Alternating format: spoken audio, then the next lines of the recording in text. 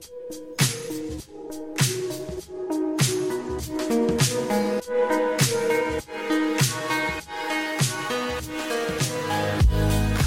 welcome to the latest episode of Data Unchained. I'm your host, Molly Presley.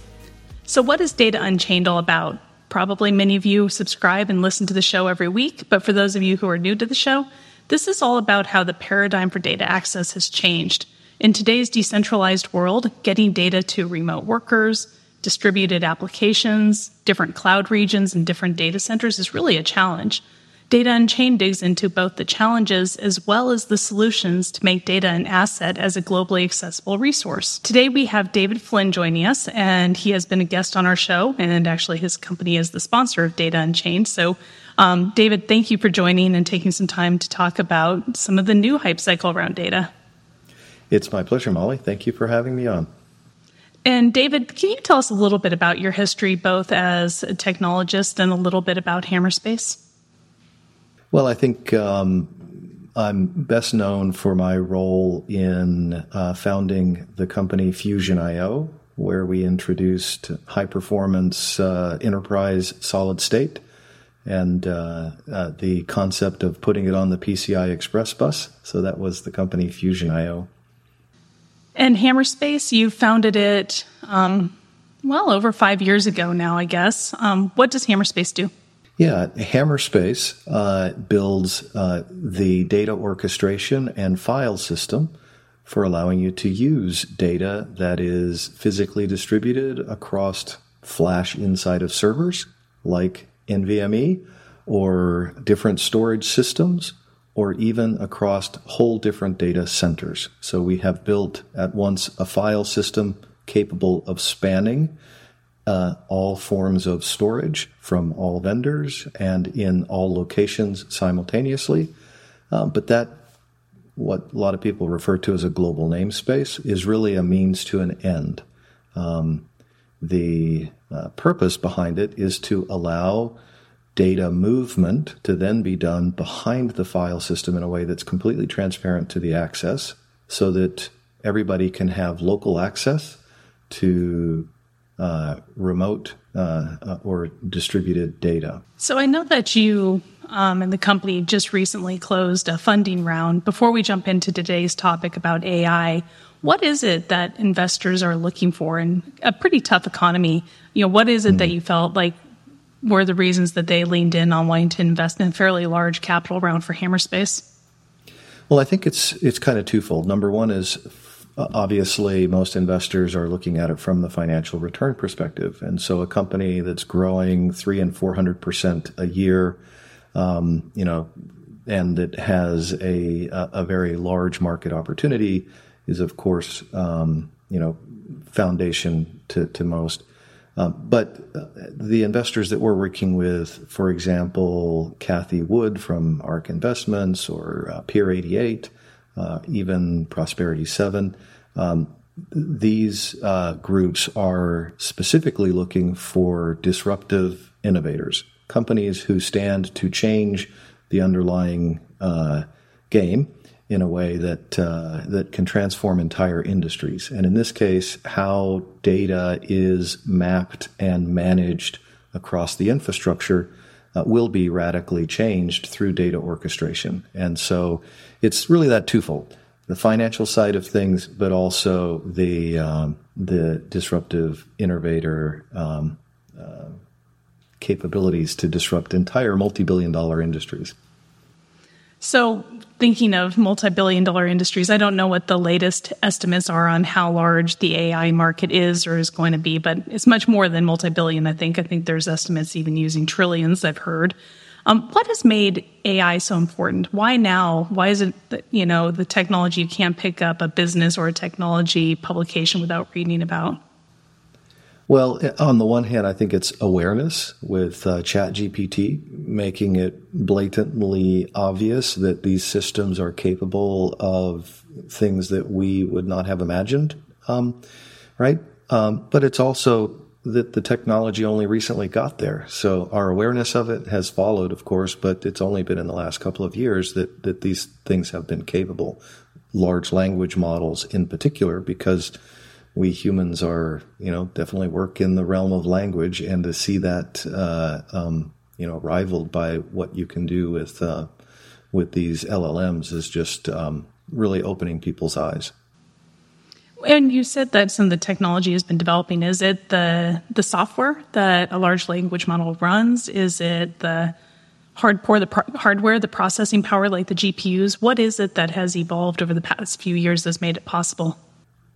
Actually, I would say that less the hardware initially. There were certain things that in the past decade folks realized needed to be done differently in neural networks, and it made all the difference on that. And now, of course, that we're seeing what they're capable of, it's a race to throw ever more hardware at it. So it really was innovations in the software over the past just 10 years, I would say, that really lit the fire, because it solved key challenges with neural network and training. And now we can push the envelope, and hardware performance can make the difference. So people are now trying to scale that up as fast as they can. That makes sense. So first it was software, now it's more hardware, now that we have the software recipe. And as you think about the data pipelines, of course, all of this is being fed and fueled by, you put data in, you get interesting information out. Mm-hmm. What do the data pipelines for these AI models look like? Well, I think in a sense they look more like the more exotic HPC or supercomputing pipelines. Very large numbers of machines running in parallel, with jobs that have to work in lockstep. So if you have any component failures, you need to have made a checkpoint so you can roll back and start at the last checkpoint. These are things that are classic in the HPC world, and now we're seeing that needed in the AI and language training. But it goes beyond just the parallels to the supercomputing world, where parallelism, no pun intended, is super important.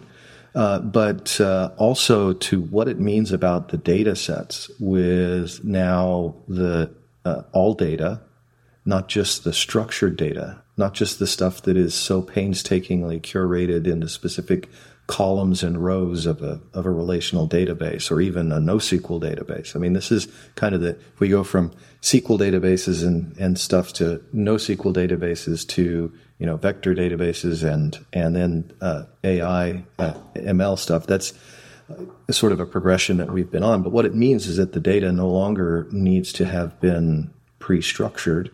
And it also means that data's lifetime is no longer just from hot to cold. We don't have, things that go from being useful to then being useless and being put into archive or active archive, or maybe you'll look at it. Now you need to have collected the whole thing and have the whole thing able to be fed in. So it really affects and creates a nonlinear data life cycle. And it means it's the bulk data now that matters, the source material, the unstructured data. You want to go all the way to the source. So when you talk about that, I think that's really interesting in a world where tiering data and lifecycle management of data has been a standard. What does that look like in an AI pipeline? Is it a whole bunch of systems where all this data now needs to be kept hot, and so it's sitting in really expensive, high-performance NVMe storage? Or is it done through metadata? How do you make all of that data accessible to the AI engine? Well, there's different data at different stages. There's the input material, the source material that you're feeding in, and that has to be done. Basically, you need to feed potentially hundreds of machines with GPUs with the same data set. And if it's a multimodal model, one that includes video, audio, imagery, then it's going to be very large amounts of that data that needs to be sent in duplicate to every single one of those machines. And then, so that's a read-intensive workflow. And then you have, and it's very bursty. It's when you need to feed the stuff in. And then you have the opposite, which is needing to make checkpoints periodically, which is the epitome of bursty, and in the opposite direction with writes coming out of the system. And then, of course, the researchers, and in their work, they need to have scratchpad at a petabyte scale scratch pads for moving and munging around these input material, the resulting output material, using the thing that's trained to do more curation of the data set. And so you really kind of have that third piece, which is the human interaction, where these large data sets going in and coming out are all coordinated. And the background to all of this is having a file system. And it's kind of amazing that we're going back to the future here of the convenience of a file system, that the OS needs to understand it. You need to be able to maneuver around it, copy files around. For a long time, as an industry, we had been moving towards using REST interfaces to object storage and rewriting applications to do that. But that was solely to try to get to cloud scalability. But it meant abandoning all of the conveniences of a real file system with the data services and the fact that, you can actually put your binaries and executables on it and actually run programs from it. You can't do that in an object store. So we're now seeing that there is a resurgence for a desire to have real file systems, but big amounts of data and shared across the whole data center. And this whole thing about, you need to rewrite your application to use object storage. It's like that. All that's going to do is slow down how fast your researchers can build, these AI models and bring them to bear on specific business problems if you're still worrying about rewriting your application. So it's kind of amazing that we're seeing even the huge hyperscale companies at hyperscale who had, been very early on board with doing REST interface, user space, things to object storage, now needing to have a true shared file system. And it's interesting that in the high-end supercomputing world, the HPC world, they never left that. And the need for large parallel, but a true file system was needed. We're seeing that is a massive change. Can you give us an example of the performance requirements, maybe some hard numbers? Is Hammerspace running in some of these AI environments today, or is it kind of theoretical? Yeah, we have the privilege of working with some of the companies that are at the forefront of doing this at scale, some large language models that you would know about, and doing it with tens of thousands of GPUs across many thousands of servers. And what we're talking about here really does rival the most high-end in the supercomputing world. I was talking with somebody in the U.S. Department of Energy about the scale of the I/O subsystems for their supercomputers, and it's on the order of 80 terabits per second, doing 10 terabytes per second kind of numbers to be able to do checkpoints and stuff on those systems. And we're doing that scale of work today in hyperscale data center with thousands of nodes, each attached to 100 gigabit, 200 gigabit Ethernet, feeding things at 20, 30 terabits per second kind of numbers. Now, this is not everybody's going to be at that radical a scale, but it does, scale all the way down to where, okay, you have a handful of GPU outfitted server nodes, and you need to feed those. So now you need a handful of NVMe outfitted storage nodes and some way to create that as a high performance, I would say, parallel file system. So it's not your traditional NAS. It's not something that scale up or scale out NAS is going to be able to do. In the supercomputing world, we left traditional NFS and scale up and scale out a long time ago. What you need is parallel, a parallel file system. But the problem is those parallel file systems have always been exotic things where you need, custom clients. They don't come out of box, and they're difficult to administer. It's not NFS. You've probably heard the saying before, it's not Ethernet, right? And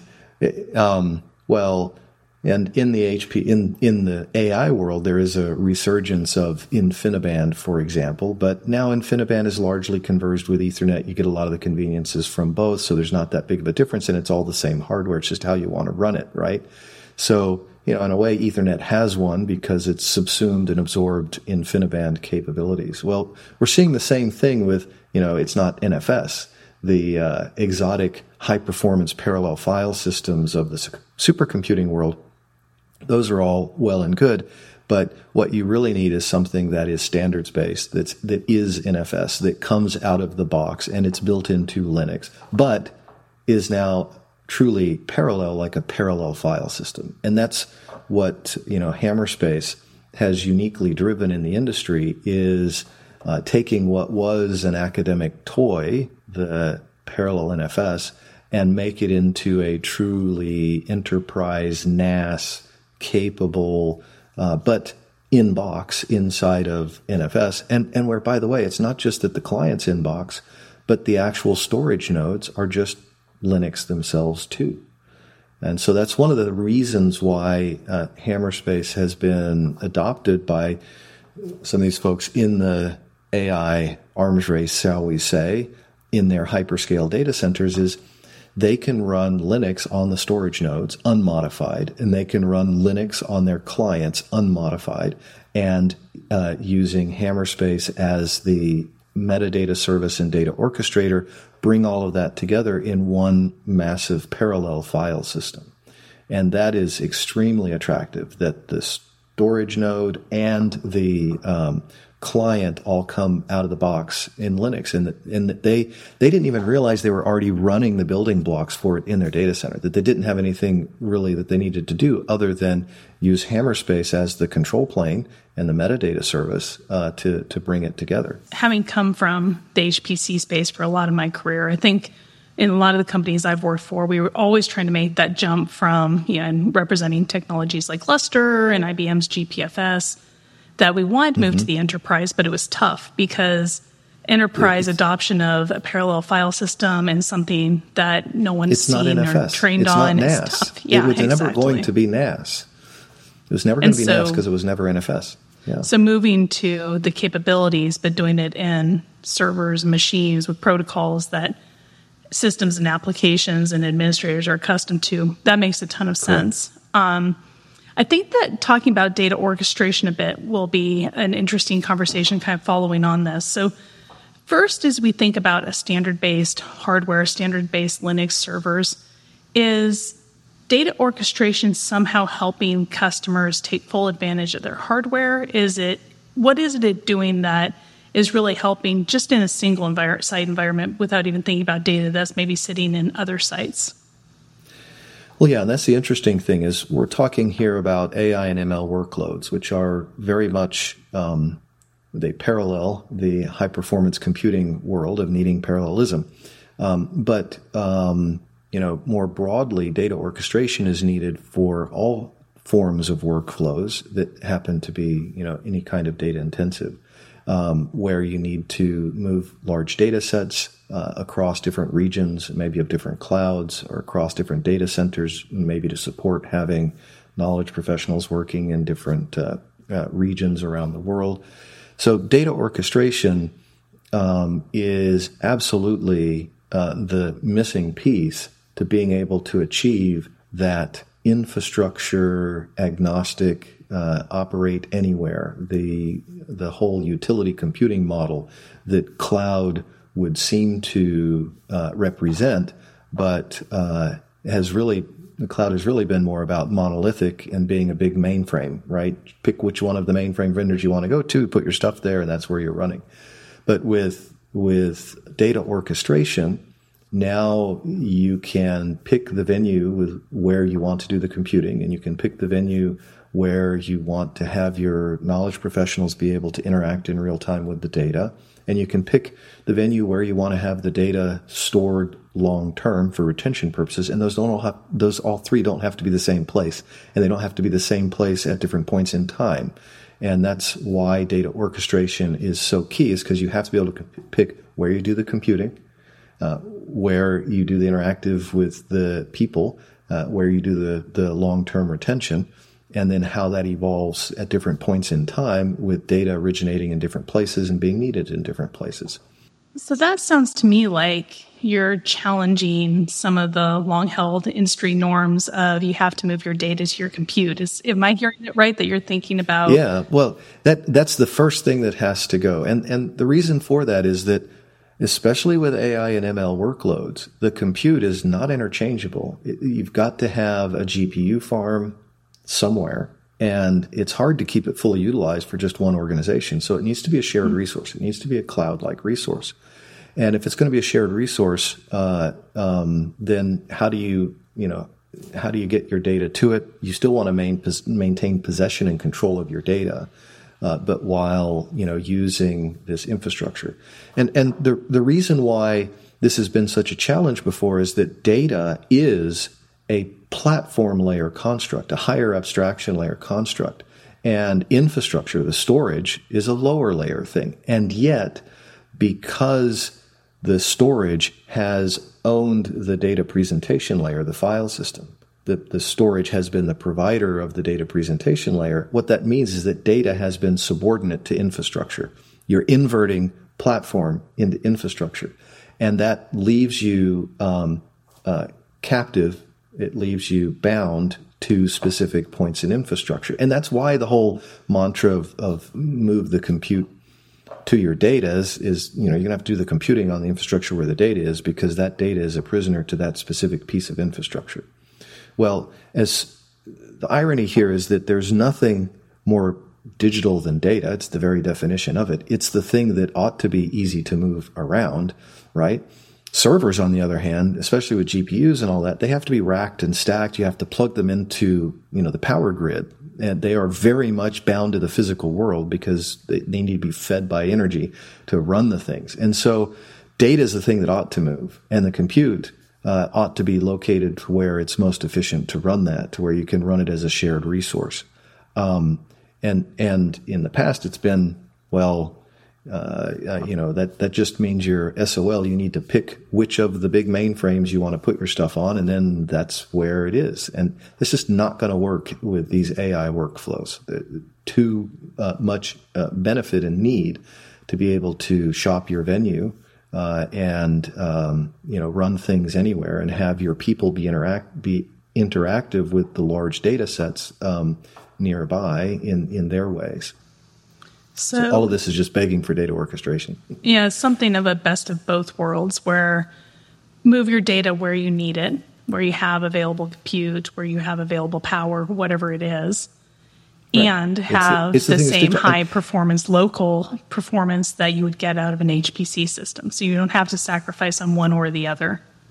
And the key to this is a global namespace that's driven by metadata, that's easy to replicate everywhere, and have the data be able to be moved both proactively through policy and reactively in a granular fashion. Then you're not waiting to move whole data sets. You don't have to wait for it to move before you can start using it. You get continuity of access and use even while the data is still flowing under the covers. It just, right, things might need to be fetched on demand, or you set up the policy in advance to move them. That pushed by policy or pulled by demand is uniquely enabled by the fact that the data movement is happening from behind the file system, behind the data presentation layer, and without disrupting it. And so that's why this data orchestration is something so fundamentally different from data management that we're all used to. Data management you do outside the storage, copying between them, which just proliferates more data, self-defeating.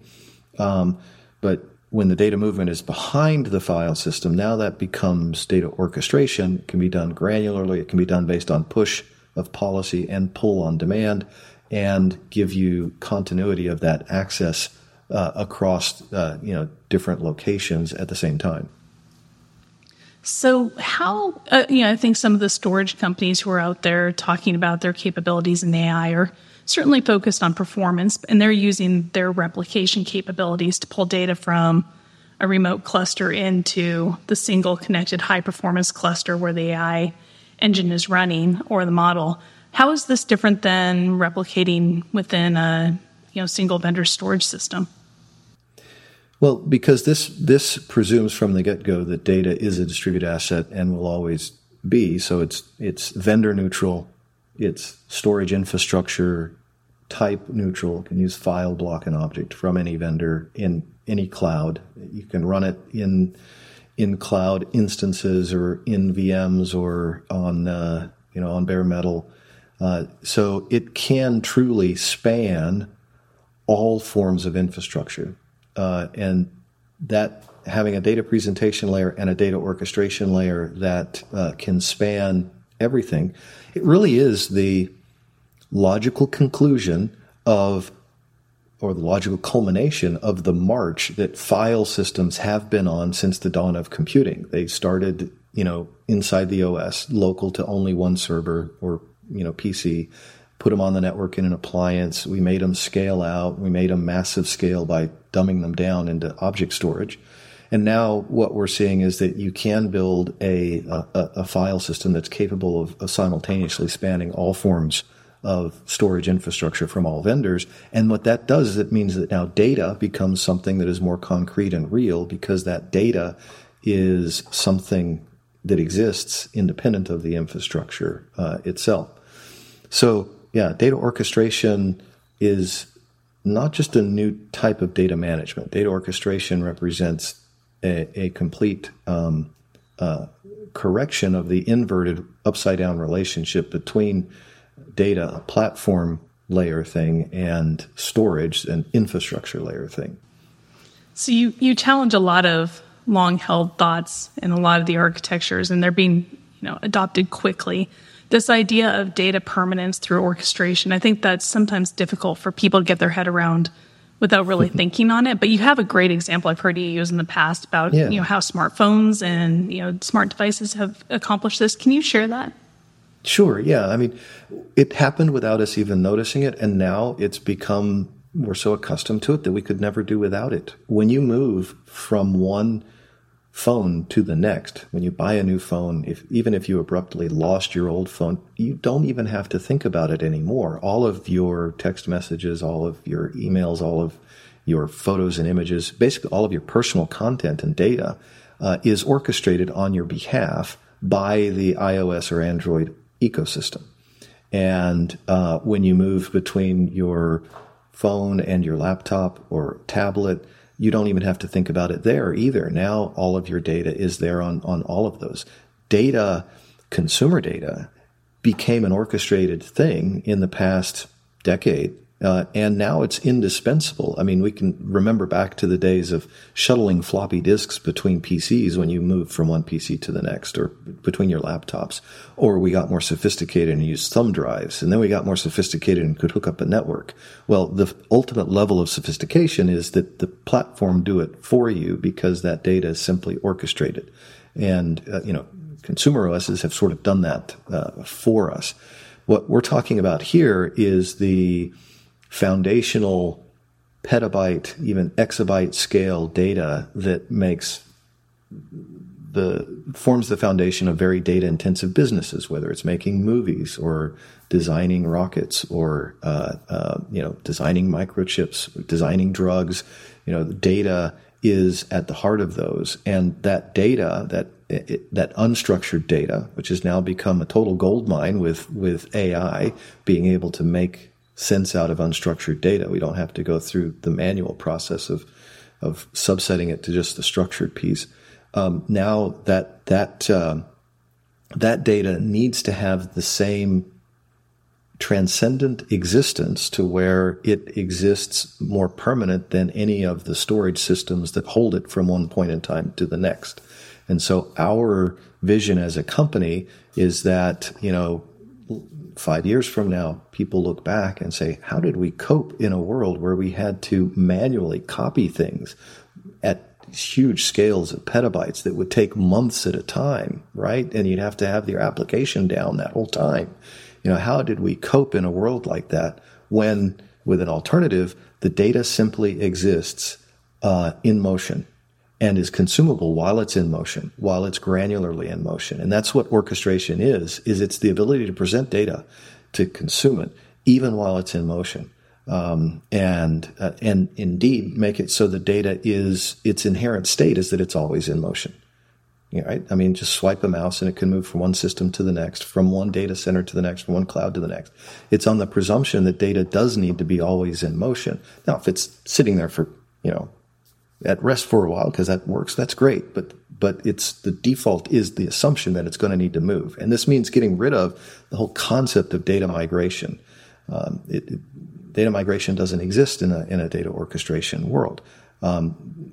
Backups and restores don't exist. Those are just snapshots that are orchestrated onto different infrastructure in a self-contained way that you could reconstruct from.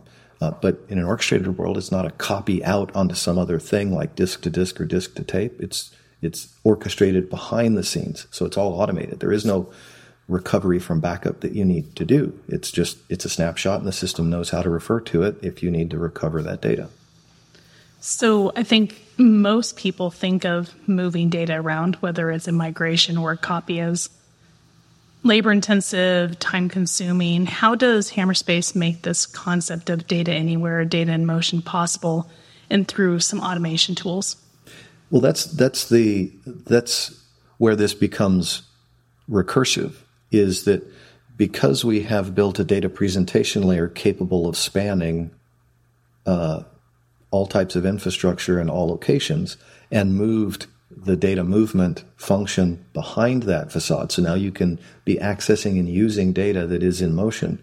Now that you've done that, you can, for the first time, apply automation to deciding where to move the data. That proactive push and the reactive pull and learning from it, that's where this becomes recursive, because you can use AI and machine learning to make decisions about the physical distribution of the data onto the infrastructure. Now that it's not disruptive to move it, now that you can move it granularly, you can use AI and ML to be making the decisions about what data sets ought to be where, based on recognizing patterns or whatnot, with hints from those of us using it. And so it's to me, it's a cool thing to think one of the biggest challenges with AI ML workloads is getting the data sets to the systems where you need to do the training or the fine-tuning or the inference. And with a data orchestration environment, now you're able to use AI and ML to take over that, what was an extremely manual task, the data janitorial task of copy and merger and so forth. So we view this as using AI and ML to speed the cycle of using AI and ML. Interesting. So I think that, as we wrap up, some of the pieces I've been hearing, unfortunately, I get the opportunity to work at Hammerspace as well. But as we think about between the funding, the market demand for data everywhere, with whether it's AI applications or it's remote workers or it's hybrid cloud environments, whatever it looks like, and then some really interesting customer adoption. You mentioned 300 to 400% growth and hyperscalers using Hammerspace for large language models. It's kind of the trifecta of massive opportunity for a company. And it must be a very exciting time for you as the founder to see everything that's going on. It's very, we laid the groundwork. It's nice to see that that's coming to fruition, because, the thesis was, if you can abstract data from the infrastructure and do it in a way where it unlocks performance, then, if we look back at what VMware did with decoupling the OS and what's running on the server from the physical server, virtualizing the server, that came with a significant performance tax. But it was worth paying, because you got better utilization of servers that were sitting idle anyway, because you didn't have enough virtual server density on it. Well, we had this thesis that, look, using parallel file system architecture, we can make it standards-based and come out of the box, and actually unlock parallel file system performance and abstract the data from the storage to make it orchestratable. And so it's like introducing virtualization without the virtualization overhead, but very much the opposite. Now you get unlocked parallel concurrent access to things where you didn't have them before. And that just opens up that spectrum from the challenges of data management at a global scale versus the challenges of feeding high performance data into, HPC clusters for doing AI and ML. And once you can put all of that under one umbrella, then it actually makes data orchestration something that can make sense, because now there's no reason to copy data out just to put it in something else where it can be served faster, right? Yep. And so it's really important that the file system be capable of addressing the full dynamic range, because then you can keep it within the same file system, within the same presentation layer while moving it around. And so it's really great to see, because it has been a major investment. As you know, I started on this project quite a while back when I left Fusion.io. And, we've had to move the standards body. We've had to build this into the Linux operating system to where it comes out of box. And, it's just been laying these foundational building blocks piece by piece. And now we're starting to see that come to fruition. And some very large companies that recognize, what that means is I can use Linux as my storage nodes. I can use Linux as my client, all out of the box, and have a real file system, not an object store that I have to, consume by rewriting my apps to use REST interfaces, and at the same time, I'm solving data orchestration and how to move data across different facilities. That is, I think, the trifecta for it. And we're glad to see it's got enough proof points with some very lighthouse accounts. I mean, when you have Jeff Bezos' own Blue Origin using Hammerspace as the data platform for designing rockets, but also for incorporating his own cloud. So it's their vehicle for hybrid cloud. That for me is just very exciting. And I can't talk about some of these hyperscale companies yet, but it's that order of magnitude impactful. I think that is some great proof points. And for me, sitting in my chair, seeing a lot of the standards bodies rapidly reaching out to Hammerspace because of their enthusiasm, seeing what we're doing in Linux with the Linux or NFS kernel maintainers, our CTO, with contributions that actually stem all the way back to Fusion.io, but, and some of the concepts you had envisioned back then. But, seeing the mass storage conference, the IEEE, the OCP, all starting to express interest in integrating and leveraging these concepts, and Hammerspace's investment, not just in their own technology, but in making this standards base, I think is going to just fuel it as, more wildfire than a proprietary technology that has to go it alone. So I think you've taken a great path. Definitely excited for the next session, whatever that episode is, when you come back to Data Unchained, and thank you for joining us. My pleasure. Thank you.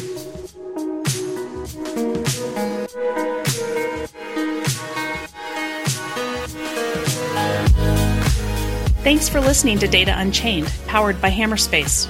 To learn more, visit hammerspace.com. If you have a guest you would like to hear on the show, email me at molly@hammerspace.com.